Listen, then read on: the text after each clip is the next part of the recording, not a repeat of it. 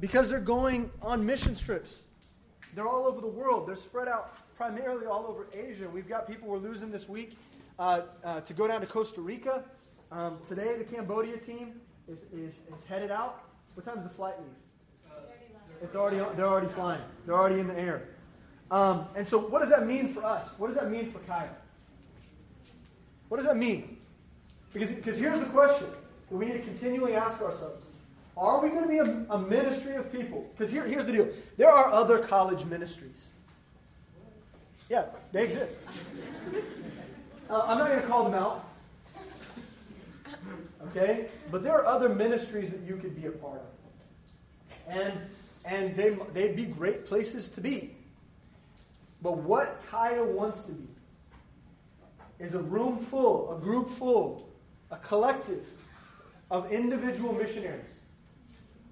A group of people who are willing to go and do whatever the Lord calls us to go and do.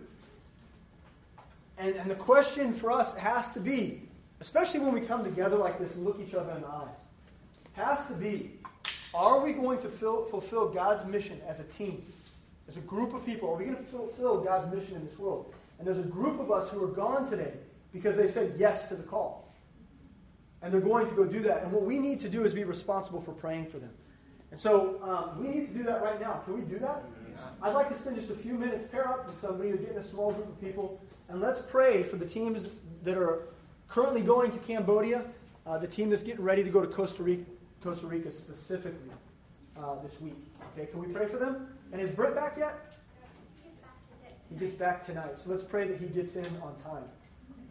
Okay, and that his fruit would have longevity. Okay, yeah, let's do that. Let's take a moment to pray.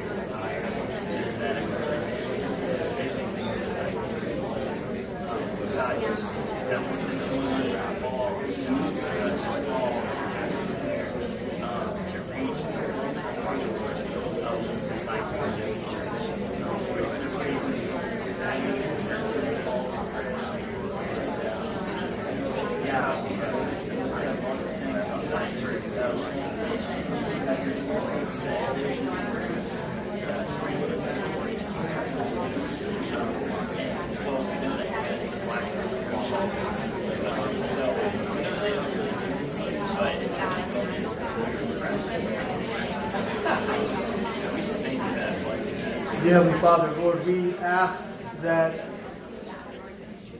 you would use those of us who are separating ourselves out this week. There are people who've been preparing for weeks and weeks for the trip that they're preparing to take right now. And Lord, we know because we've been praying that you've been preparing hearts. And so, Lord, I just ask that this team that's headed to Cambodia would be fruitful in terms of their witness. That, God, people would respond to the gospel message. And that, Lord, beyond that, people would recognize the need to follow you in discipleship, and that they would knit themselves together with Doug and Bethany. And that they would, that Doug and Bethany would have their hands full in terms of ministry, because the fruit that you bear over the coming 2 weeks. God, I pray for this Costa Rica team who's going down again to instill a heart for discipleship and to provide aid at the church in Costa Rica. And so, God, I pray that you would prepare that team, that they would be ready, that their opportunities to teach would have lasting fruit, and that people would recognize, above all, the Great Commission, that they're not here to waste their lives or to play church, as Sam would say, but they're called to follow you, and they're called to do your will and your bidding. And we get so hung up, and we have such a hard time understanding what that is, but your word speaks so plainly concerning what you desire for us. Lord, I pray that the people of this world, whether in Costa Rica or Cambodia or Vietnam or Hong Kong, would recognize that, Lord, you have a great calling on our lives, and we have the ability to waste them. And so I pray for your help. Lord, I pray for Brent as he's coming home. We love him so much. We're grateful for his ministry here to us as a class. Lord, his wisdom, his investment, his Lord, just consistency, to be honest. God, I'm so thankful for his consistent witness. And for him to go, it was a great sacrifice for him to go to India over the last couple of weeks. And God, I know that you've done much through him. Lord, I pray at the judgment seat he would be able to look back and see how much you actually did. Amen. And that he would very lovingly be able to cast that crown before your feet. Amen. Bring it back to us safely. God, we thank you for our family. We thank you for these people in this room this morning, for our visitors. God, would you instill in all of us a desire to love souls the way that you love souls. You've counted us your friends, and you're calling other people just like you've called us. Would you make us sensitive to that fact? We ask it in your Son's name. Amen. Amen. How did I end up over here? I thought I was much closer to the pulpit. I think I accidentally waddled my way over here. Okay. Man, Alex, thank you. Where are you at? Thanks for preaching last week. That was a blessing to me. And, man, I'm excited whenever I get to give young men the opportunity to test their gifts. And I'm thankful for the investment that he made in the Word and the fact that he brought that to us last Sunday. That's a blessing for me. Blake, will you come and read the review passage for us? So we're going to read, it's been a few weeks, we're going to read Romans chapter 8, verses 1 through 13. Okay? And then we're gonna move forward, trudge forward. Okay. 1 through 13. If you will. Yeah. There is therefore now no condemnation to them which are in Christ Jesus, who walk not after the flesh, but after the Spirit. For the law of the Spirit of life in Christ Jesus hath made me free from the law of sin and death. For what the law could not do, in that it was weak through the flesh, God sending his own Son in the likeness of sinful flesh, and for sin, condemned sin in the flesh, that the righteousness of the law might be fulfilled in us, who walk not after the flesh, but after the Spirit. For they that are after the flesh do mind the things of the flesh, but they that are after the Spirit, the things of the Spirit. For to be carnally minded is death, but to be spiritually minded is life and peace. Because the carnal mind is enmity against God, for it is not subject to the law of God, neither indeed can be. So then they that are in the flesh cannot please God. But ye are not in the flesh, but in the Spirit, if so be that the Spirit of God dwell in you. Now if any man have not the Spirit of Christ, he is none of his. And if Christ be in you, the body is dead because of sin, but the Spirit is life because of righteousness. But if the Spirit of him that raised up Jesus from the dead dwell in you, he that raised up Christ from the dead shall also quicken your mortal bodies by his Spirit that dwelleth in you. Therefore, brethren, we are debtors not to the flesh to live after the flesh. For if you live after the flesh, ye shall die. But if ye through the Spirit do mortify the deeds of the body, ye shall live. This is 14. Go ahead. For as many as are led by the Spirit of God, they are the sons of God. For ye have not received the spirit of bondage again to fear, but ye have received the Spirit of adoption, whereby we cry, Abba, Father. You pray for us. Yeah. Father, thank you for your word. Lord, thank you for the freeing power of your word whenever we choose to receive it. Father, we pray for our hearts so that you would soften them. Lord, we are sinners. Even those of us that are saved still have this flesh that we wrestle with, Lord. And we see that you want to do a great work in our lives, Lord. And some of us have missed out on a lot in life already. And today, moving forward, we don't want to miss out anymore.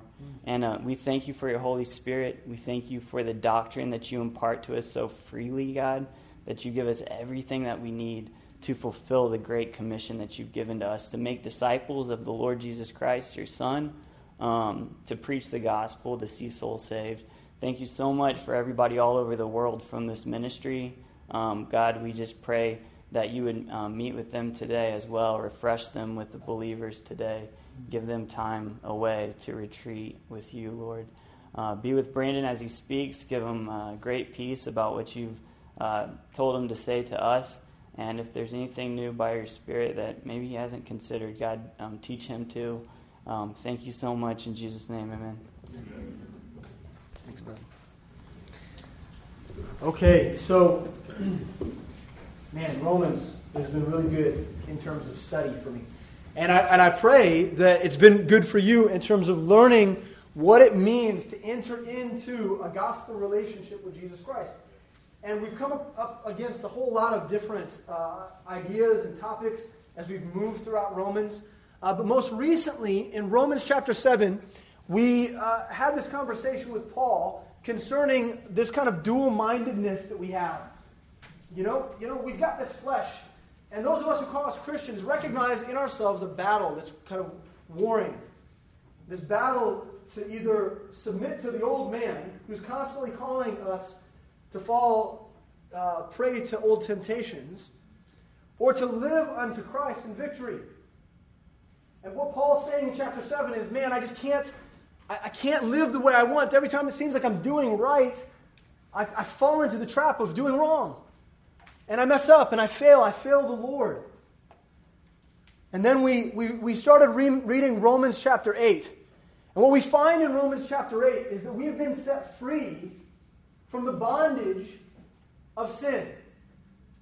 And that the Holy Spirit has quickened us together with Christ and made us to be victorious.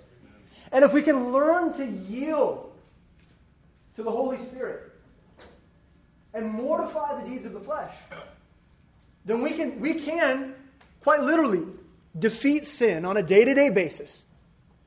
Okay? And that's what we read. Read verse 8 real quick of Romans chapter 8. So then they that are in the flesh cannot please God. Now that verse is very important because what it does is it sets us free from the presupposition that in our flesh, in our man, we can do good things for God. Look, if you're going to rely on your flesh, just count it. Just count yourself out right now. If you're going to rely on unction, on mustering up the desire, you're going to fail yourself. And you're going to feel guilty, and you're going to feel let down, and your Christianity is going to be quite miserable, to be honest with you. And there will be tears for a season, and there will be weeping, and there will be counsel for a season, and your friends will gather around you, and they'll say, hey, it's going to be okay, trust the Spirit. But if you continue to rely on your flesh, I'm telling you, eventually you'll find yourself away from this place and living in the world. Because you cannot live the Christian life out of mustering up a desire, seeking feeling, seeking experience. When God has told you, rest in your death to the law. Rest in my Spirit. Give heed. Yield to the power of my Holy Spirit. Romans 8 provides us with a perspective on this freedom. It's such a relief to know that the answer is not in my courage. but in the courageous work of the Holy Spirit within me. That's not about my unction and my desire and my passion, but it's about the passion of the cross lived out in my life. Verse 9 says, but ye are not in the flesh, but in the Spirit. Christian, listen to me. If you've given your life to Jesus Christ, if you've prayed the prayer of repentance, and you come into the saving knowledge of Jesus Christ, listen, you're not in the flesh, but in the Spirit. If so, be that the Spirit of God dwell in you. Now, if any man have not the Spirit of Christ, he is none of his. There's two people. There's those that belong to God, and there's those that don't. There's those with the Spirit. There's those without. There are those that live peaceably. There are those that don't. Right? And if Christ be in you, then the body is dead because of sin, but the Spirit is life because of righteousness. So the discovery we make is that though we are inclined to sin, it is no longer our nature to sin. It's our nature to overcome. You know, and thinking this way is very difficult, isn't it? I mean, especially when things get really complex and difficult and life becomes hard. It gets really hard for us to get God's mind concerning this. It's hard to convince yourself when life is miserable that sin doesn't own you. And the question is, for you today, this is the question. Don't you just want to be led by the Spirit? Yeah. Some of you can't honestly answer that, and you have to think about it. But many of us in this room today just want to be led by the Spirit. Right? Jesus, take the wheel. What? How about? Did you? Okay, good. You can't be led as long as you still have control.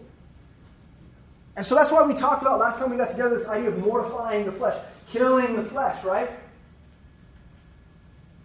The art of using God's Word and leaning into the Holy Spirit so that it reveals in us and exposes in us our wickedness, so that we might be reproved, rebuked, exhorted, corrected by the work of the Spirit, taught to live rightly, empowered to live after God. That's what we talked about. And so what we do is we find ourselves in a position where we desire to follow the Lord.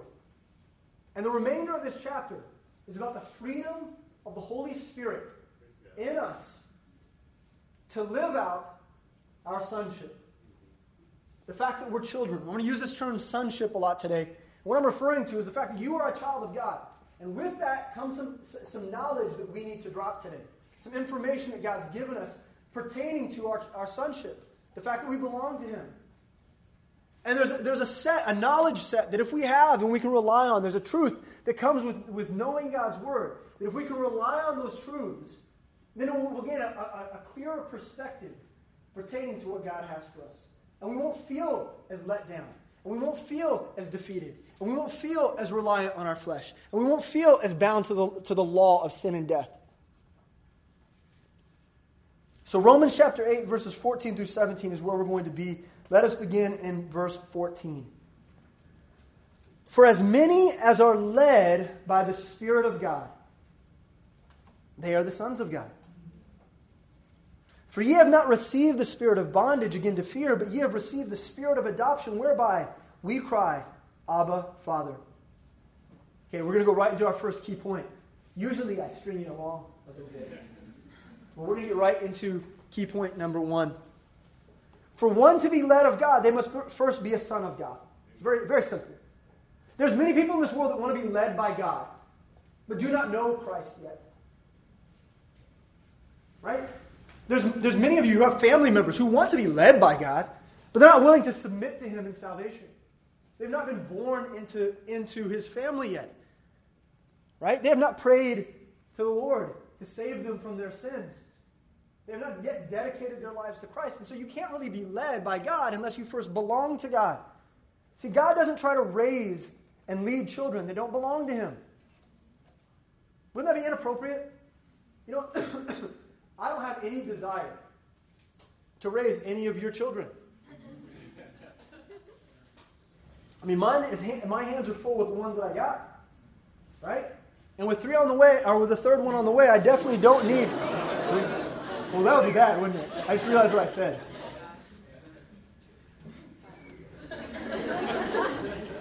Now, I can't think of a name for one child, let alone 3 more. I'm having a really hard time with a girl's name. So, if you've got suggestions. What'd you say? Eriban. Eribana. It's cute. No, my son is dead set on naming our daughter Teenage Mutant Ninja Turtle.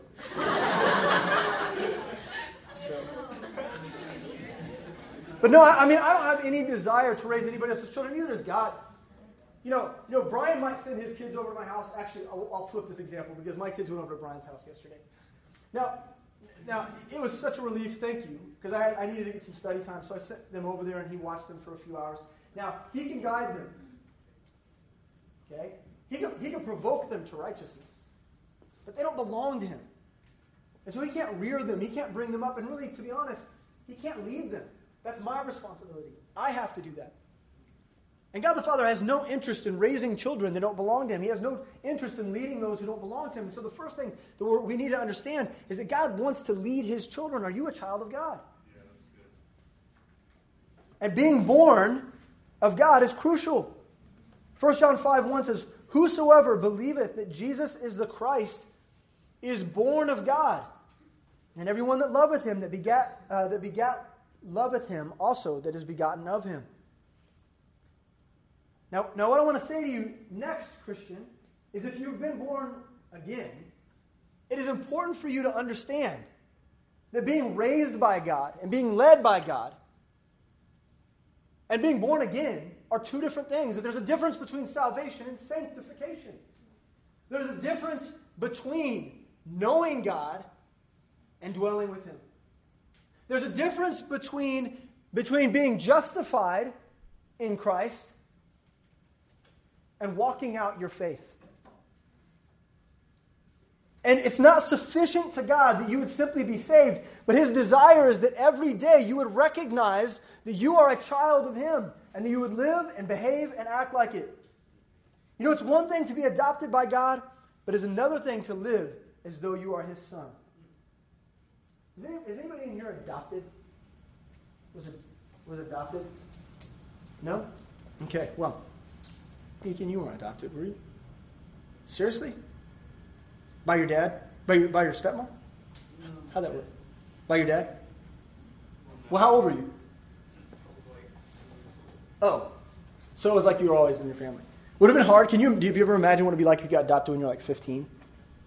What that would have been like? He introduced me to my real dad whenever I was 16. Oh, so that was crazy. Oh, you had no idea. I mean, I've known people who were adopted late in life.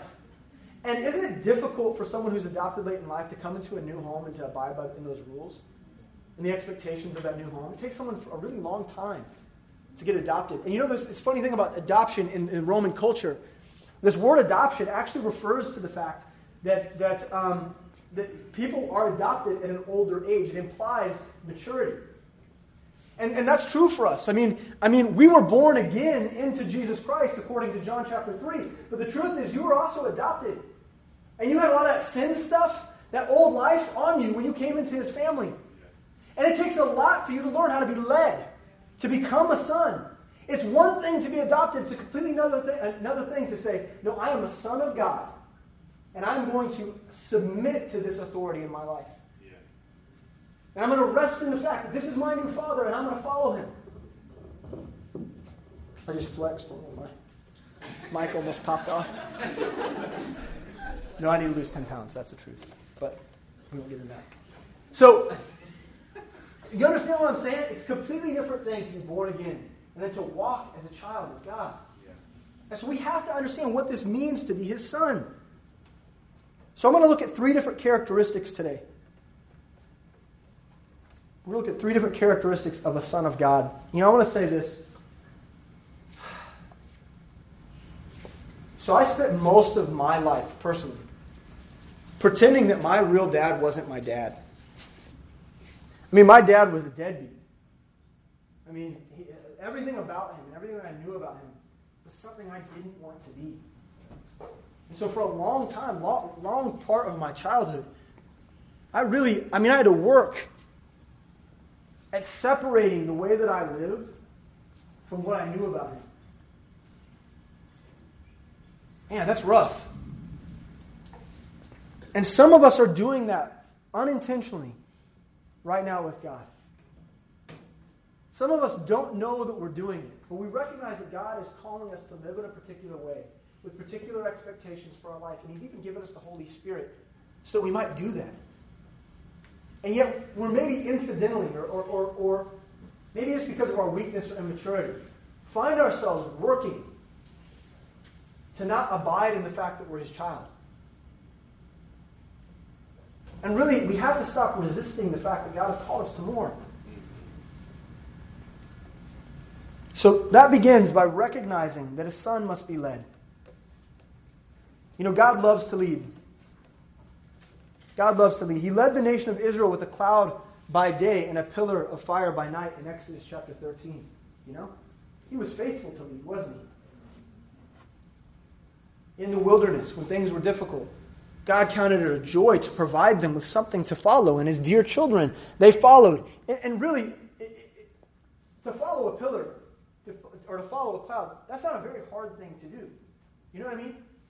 When a giant pillar of fire stands before you and calls you to follow it, that's not hard instructions. I'm going to do that. Point the way. Let's go. Right? God loves to lead His children. And Jesus talks about this for us in John chapter 10. He's called the Good Shepherd because He brings His people in and out of pasture, confirming through His very guidance that He loves us and He wants to be intentional with us.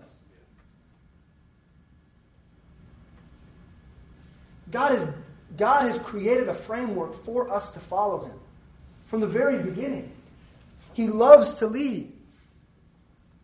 And to be led, in verse 14, this word led means to be conducted, to be guided, influenced in the way in which one should go. For a child, sometimes it's really difficult to be led. They're easily distracted, aren't they? Okay, I know this. Some of you don't know this. Okay, you've observed it in Kid Town, maybe. But children can be really difficult to lead because they get distracted by things. They're swept up in entertainment. Like my daughter especially, she's kind of the one. Well, she's just less submissive than Shepherd. Okay, she's just less submissive. And so I'll be telling them something. Okay, and for him, I might have to snap my fingers. Hey, I need you to listen to me. And he'll follow, but it'll take a little bit longer to get her attention because she's playing with My Little Ponies or whatever it is, and it's harder to pull her away from the thing that's distracted her. But for my children to obey my voice is not impossible. It's not impossible. It just requires 2 things on their part. It requires 2 things. Okay? The first thing it requires is to listen. The second thing is to obey. So key point number 2. To be led by God, we must carefully listen and we must intentionally obey. We must carefully listen and we must intentionally obey. When I'm instructing my children, they must stop what they're doing and lend me their ears before they can respond in obedience. There's no way until they hear the call of my voice, know what to do. If I say, okay guys, it's time to clean up, and my daughter's still playing with her toys so that she can't hear me, then there's no way that she can respond the right way. So it has to first begin with listening. And likewise, we must find the discipline within ourselves to reckon God's voice greater than our own preoccupations. We have to recognize that God's voice is more important than our stuff. We've all got stuff, don't we? What is the stuff that you do? What's the stuff that preoccupies you? It can be all kinds of stuff. It could be work. It could be, entertainment. It could be just the way you spend your time. Maybe it's the way you daydream. There's all kinds of stuff that you've got. But until you're willing to put those things aside to listen to God daily, there's no way that you can respond to the calling of His voice. How could you obey if you don't first listen? In order to be led, you must first listen to God. We must make quiet time with the Lord a priority in order to hear and perceive and know the calling. Now here's the other thing. Listening isn't good enough alone. If you don't perceive what's being said, what good is it to you? Right? Perception is crucial. So in other words, there's lots of people that hear voices. Right? Some of you might hear voices. That's not good. We need to talk about that. We need to pray after service. And there's lots of people assume that they hear God. That when they read the text, they're assuming that they're hearing from God. But they're not paying close attention to what He's saying. They're not paying close attention to His words and to His call. So they still can't obey right. We need to make quiet time where we're deliberate. If you're coming here, and the only time that you're spending in God's Word every week is to come here and hear Sam or I preach, that's very disappointing for you, first of all. Because I don't have that much to say. And to be honest with you, God has so much more to say to you in your quiet time. Because that word is specific for you. We have to make quiet time a priority. At the men's retreat, I asked the guys to write a vision statement. And I've gotten about half of those. They were due yesterday. Well, they were due Friday, but I'm saying yesterday just to be gracious. I got Blake's yesterday, so I'm trying to be gracious. I didn't want to make him feel like he was late. At midnight last night, was that when that came through? Good job. Thanks. It was good. I read it. It was good. Yeah, it touched me. So, no, it did. It was convicting. It was good. Now listen, in that vision statement that I asked them to write, I always kind of ask the same things. Like one of the things I ask is, who's your Paul? Okay, who is it that you're following? I want to know about that person and why it is that you're following them. I also want to know who you're leading. Who's your Timothy? Who is it that is following you? Because we can't really function properly in terms of a discipleship relationship unless we're being fed and we're feeding others, right? Okay. Another thing I ask is what kind of things are you going to do in this next year to help you grow? What kind of experiences are you going to sign up for D2? Are you going to be responsible enough to sign up for D2? Okay? Are you going to sign up for LFBI? Are you going to go on a mission trip? What is it you're going to do in order to make sure that God's growing you and stretching you? And then here's the last thing I ask. What is your conviction in terms of quiet time and intimacy with God? Now that seems like a very basic question, right? That's a D1. That's a discipleship 1 level question. But it's one that we have to ask ourselves all the time. Because life is always changing and evolving, and your schedule changes, and your work changes, right? Things change.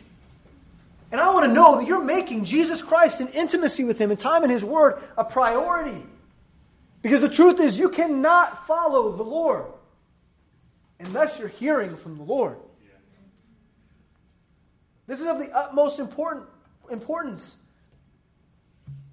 If you're going to receive instruction and follow God, and even for just in terms of, listen to me, in terms of this body, we need you to be intentional about listening to God.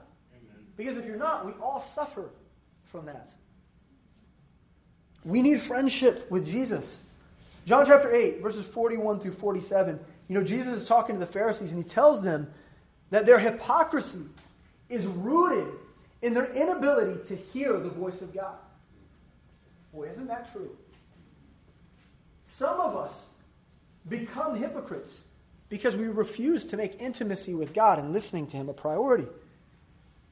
John chapter 10 and verse 16 says, "And other sheep I have, which are not of this fold, they also I must bring in, and they shall hear my voice.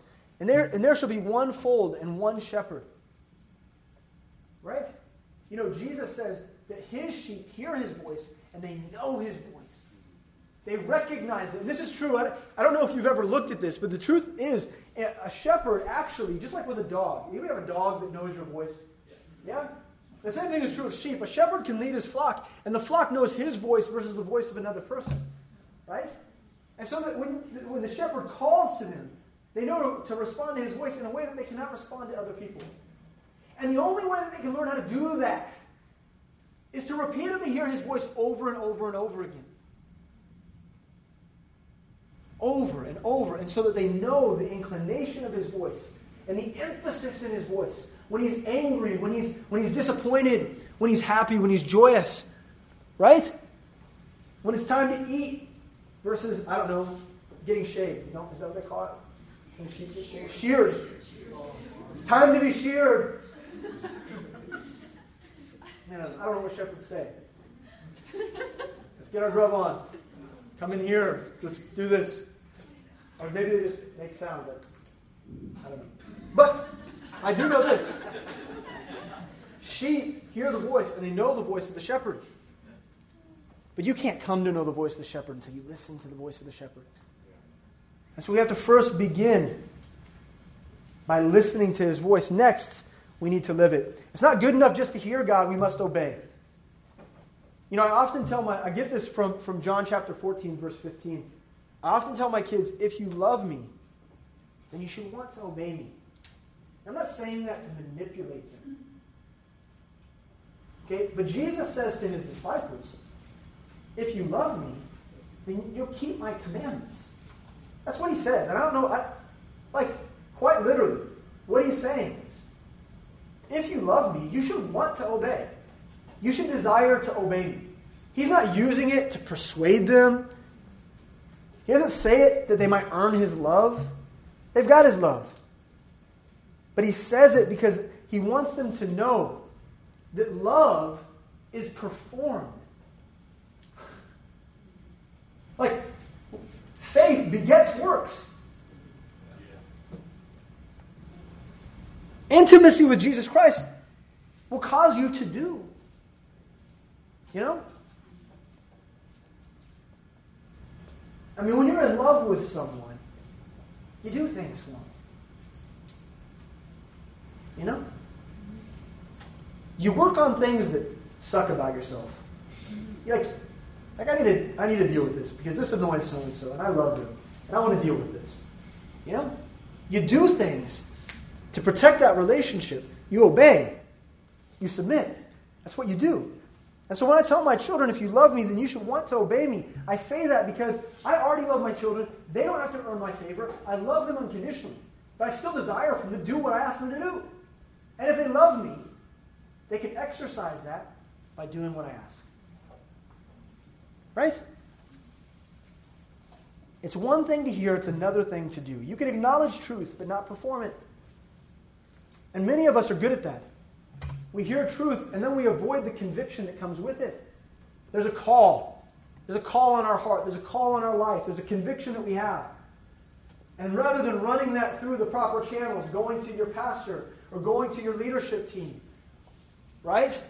We kind of tuck it away because we're hearing it, but we don't want to do it. We're afraid of it. It scares us. It scares us to submit. And we have to recognize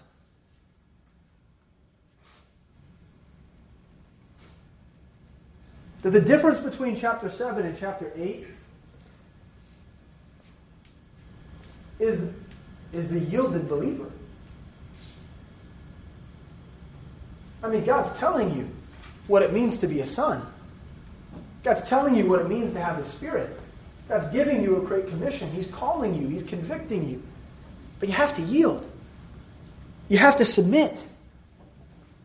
And when you find yourself listening to God, you're not going to go fishing for some extraordinary word or vision. Read the words and obey them at face value. I know how some of us work. Okay? Some of us go to God's word with presumptions. Okay? Maybe it is you've got some sort of thing that you're dealing with in your life. Bear with me for a second. I don't want to lose you here. Okay? I want to make sure that I'm clear. Have you ever gone to God's word with a dilemma so that when you're reading his word, you're hunting for a particular answer to the question that you have. And what happens when we do that is what we're doing is we're manipulating what God's saying. You know, God's word is God's word. It doesn't require any manipulating or finagling. It doesn't require that. It's simple. It's like that pillar of fire in the desert. It's simple to follow. There's instructions there. And with those instructions come promises. And in those promises become the protection for whatever minutia or difficulty or chaos you're facing in your life. You don't have to force God's hand to give you some sort of word. You don't have to think superstitiously. I mean, some of you don't do it like this, but you might as well just be opening up the Bible and pointing, hoping that what you find is some sort of answer to your problem. And the truth is, just read the word. He's going to guide you. He's going to lead you. Listen, submit. You don't have to finagle it. Submit. He's calling you. He's speaking to you. You know, and along the way, God's going to give you unique convictions. You know, if I tell my children to pick up their toys, okay, listen to this. If I tell my children to pick up their toys, that's a commandment. I don't really care how they do it. They can hum along the way, right? They can help each other. They can work independently. I want the toys to be put away. But if I tell them to put the toys away, and I turn around and come back, and all the toys are in a bonfire in the front yard, that's an assumption, isn't it? Like, oh, Dad wants the house clean. I'm going to do it this way. Right? And they could presume upon me, I'm asking them to do one thing, and they could do something completely different. You know why? Because they're not obedient. They're not submitted. And one of the things about being led is as you come up in maturity, and you understand God's word, you should desire to follow it just the way he prescribed it for you. And you shouldn't have to make your own way. But people do this. So what I'm saying is, protect yourself against heresy. Protect yourself against superstition. Protect yourself from forcing God's hand. You understand? Take God's word at face value, and you know what? Within that is the boundaries to follow him in freedom, in liberty, exercising his will, and doing it exactly in the unique way that God's called you. You know, who was here on Friday night to clean? Okay, so do you guys remember sitting with Mark? Don't laugh. I mean, what I was wanting from Mark was a checklist, a very, very strict checklist of how to clean the building. And Mark was like, I don't have that for you tonight. I just need for you to clean the building. And he gave a few small instructions. He was like, don't shove the dirt when you're doing that thing with the broom. Don't shove the dirt up under the lip. And he was like, and make sure you get that up there on the mantle. No one ever cleans that. And he was like, okay, other than that, peace. And we got to work. And I was looking for something very specific.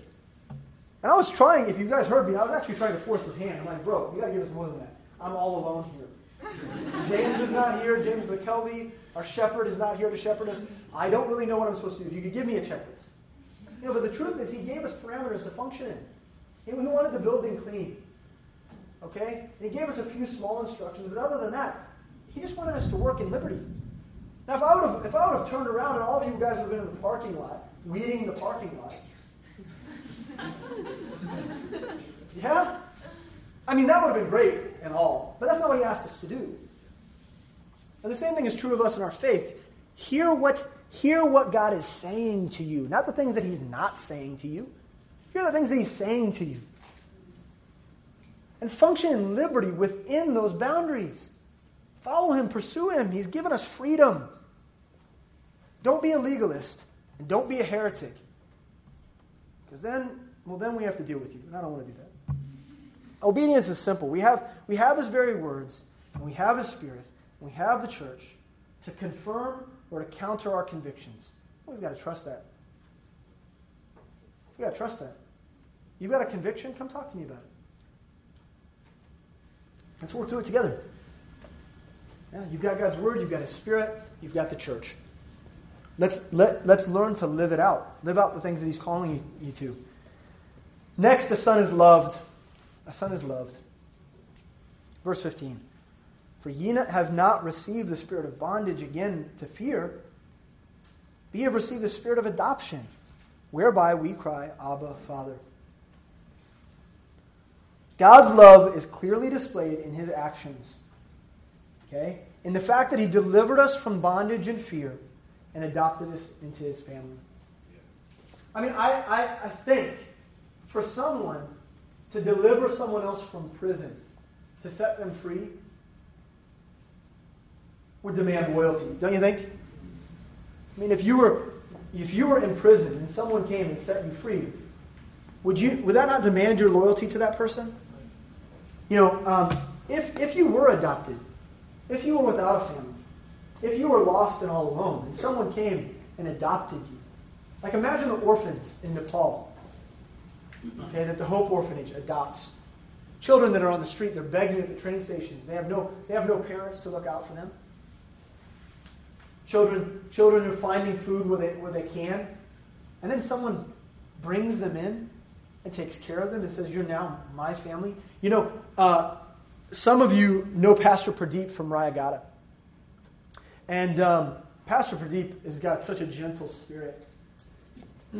There's a young boy that they adopted into the orphanage. They brought him into the orphanage a few years ago. When I met him, he was probably 5 or 6. He's probably 7 now. And I think his first name was Jacob. Okay, Jacob. But he didn't know his last name. And Pastor Lima gave him his last name. He said, "You're now Jacob Lima." This little boy, no one was there for him. He had no identity. He had no one to guide him or father him. Pastor Lima just, "You're mine now." That's powerful. That's powerful. And God's love for us is declared in the fact that he set us free and adopted us into his family. His love is so clear.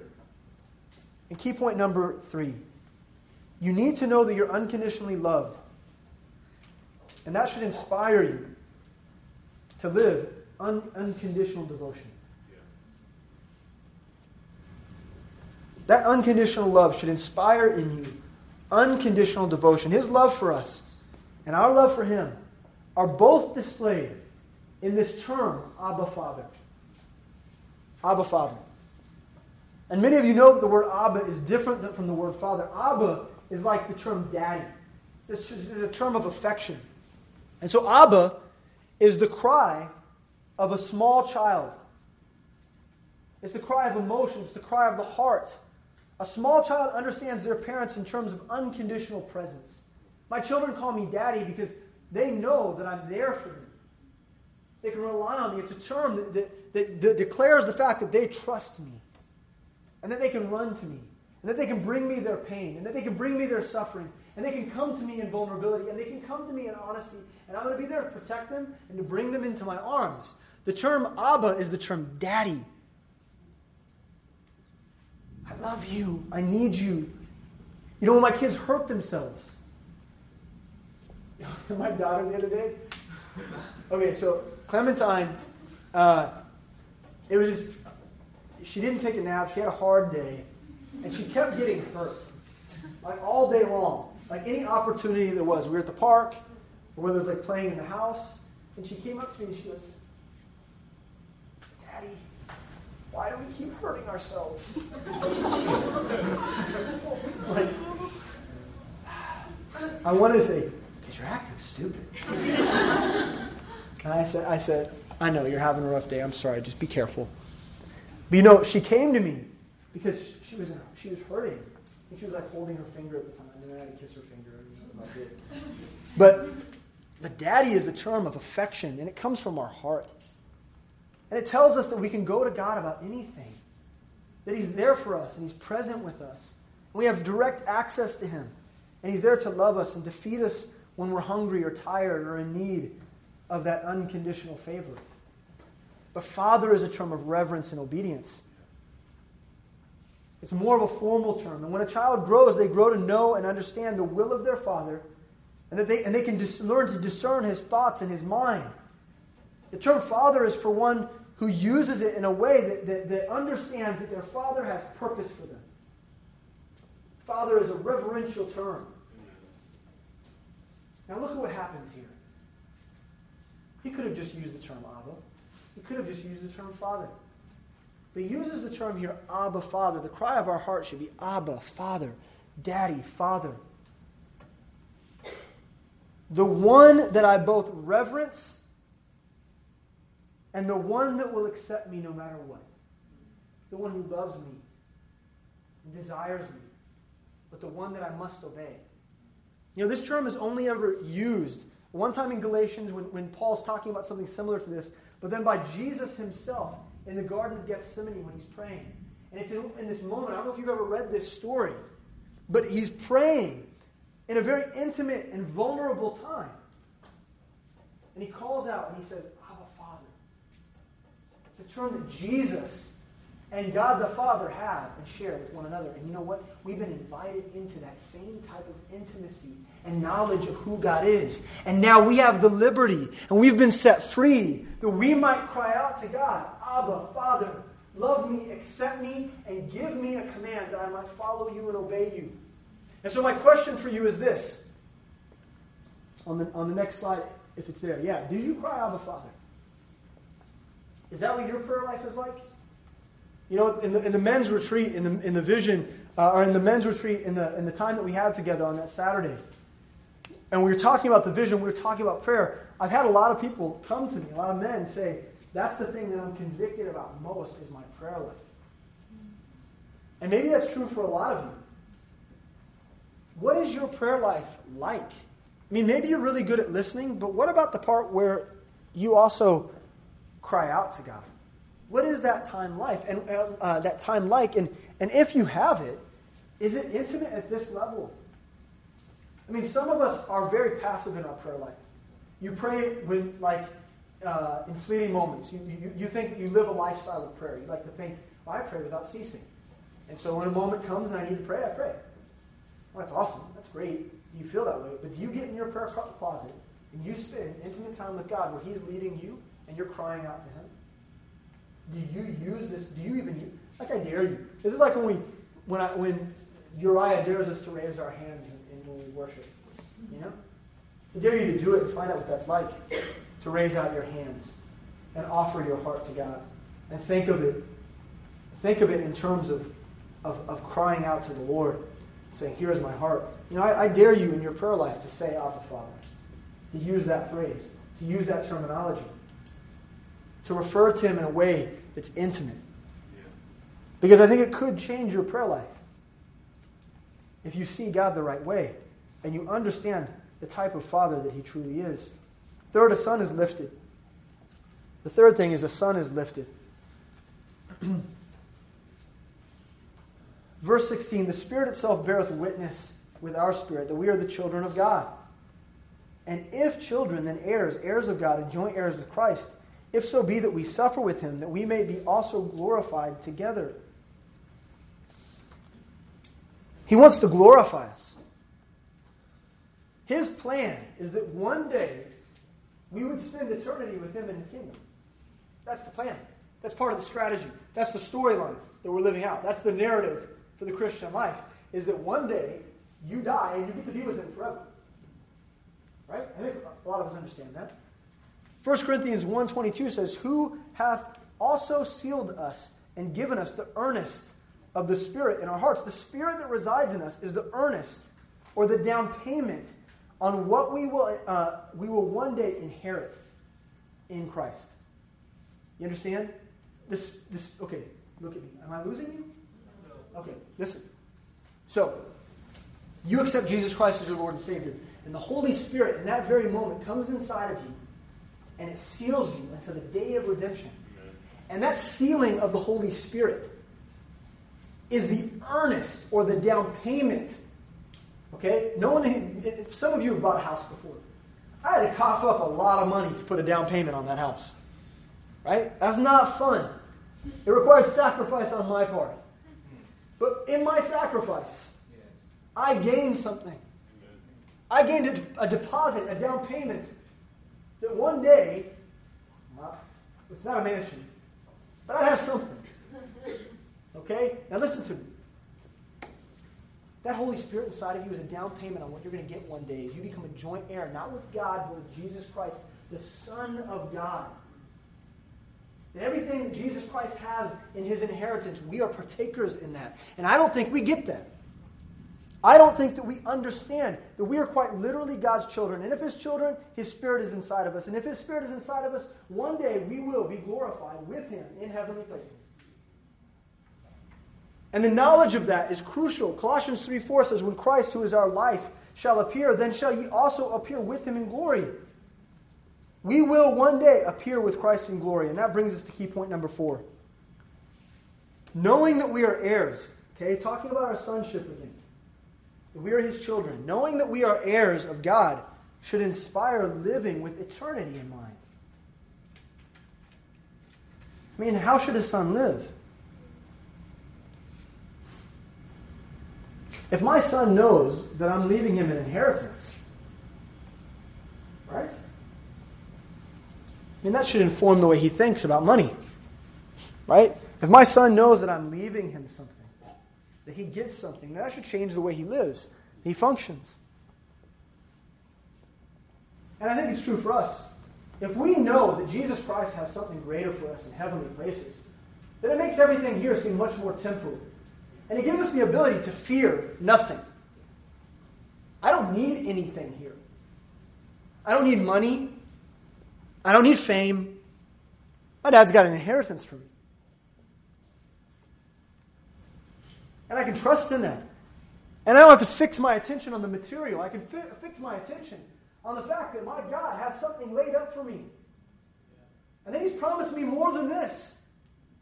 And then I can just live as a pilgrim, as a stranger, just passing through. And guess what? I can live and abide in my vocation in a way unrestrained by this world. That's pretty freeing. The fact that I'm an heir of God should inspire in me living with eternity in mind. And some of us, we struggle to think that way. Do you think about your inheritance every day? No, that would be selfish to think that way.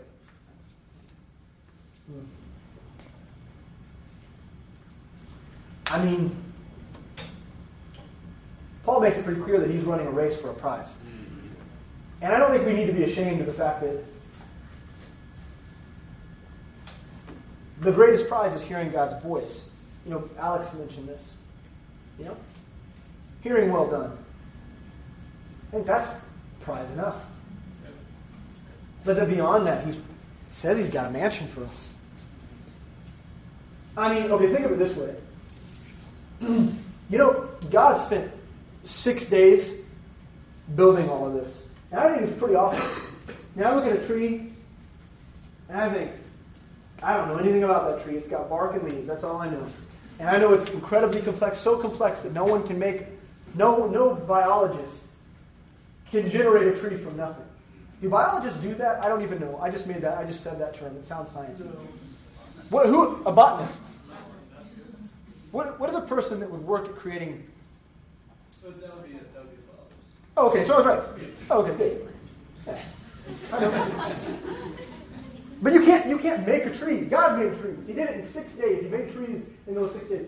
You know what? God's been working on heaven like 2,000 years. I think it's going to be pretty grand. I think it's going to be pretty amazing. And I get a part in that.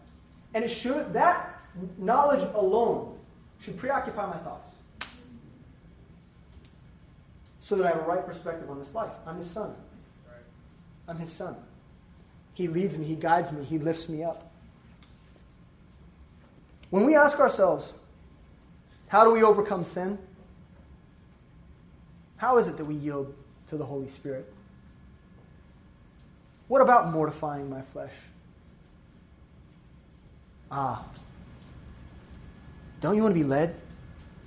Don't you want to be set free to follow? He says, I have given you my spirit that you might mortify your fleshly desires. That's what he says in this chapter. Yeah? That's what he says. I have given you my spirit that you might mortify your fleshly desires. And then he says, I have given you my spirit that you might be my children. And then he says, as children, I will guide you, but you must listen and obey. so not to fall prey to sin. I mean, children listen and obey. That's what they do. You want to be a good child? You want to be a good son? You want to be a good daughter? Listen and obey. And as children, I will love you with the love of a father, so you can come to me with any burden. I love you. You're not just my children. I'm not just saying listen and obey. I'm saying come to me in affection. Cry out to me. I'm here for you. And then lastly, as children, I will give you part in my eternal kingdom, so you know how fleeting this temporal world is. See, all these things that he's done for us in giving us his Spirit, in giving us his word, in giving us his love, and making us adopted, and giving us, making us co-heirs with him. He doesn't do these in vain. He does these with intention. So we might follow him and listen to him and obey him and perform something that he has for us. He wants us to be led by him. Now, if you're struggling with any of these things, if you're struggling with listening and obeying, or any part of that, if you're struggling with coming to God with your burdens, if you're struggling with an eternal perspective, then today you need to take some time to pray. And so in conclusion, we need to ask the Lord, where is it that I'm not seeing my sonship rightly? In what area do I lack it? Am I not? You know, it'd be great if one day Shepherd would come to me and say, Dad, where is it that I'm struggling? If he could be that honest with me, so that I could help him, you know? That'd be great. That'd be great. And God wants that from you. So it's your job. You know, we always talk about concluding a message. And really, you draw the conclusion on these messages. When we talk about an invitation, you make an invitation what it is. And if God is pricking your heart, then we need to deal with it now. And so what we're going to do is pray.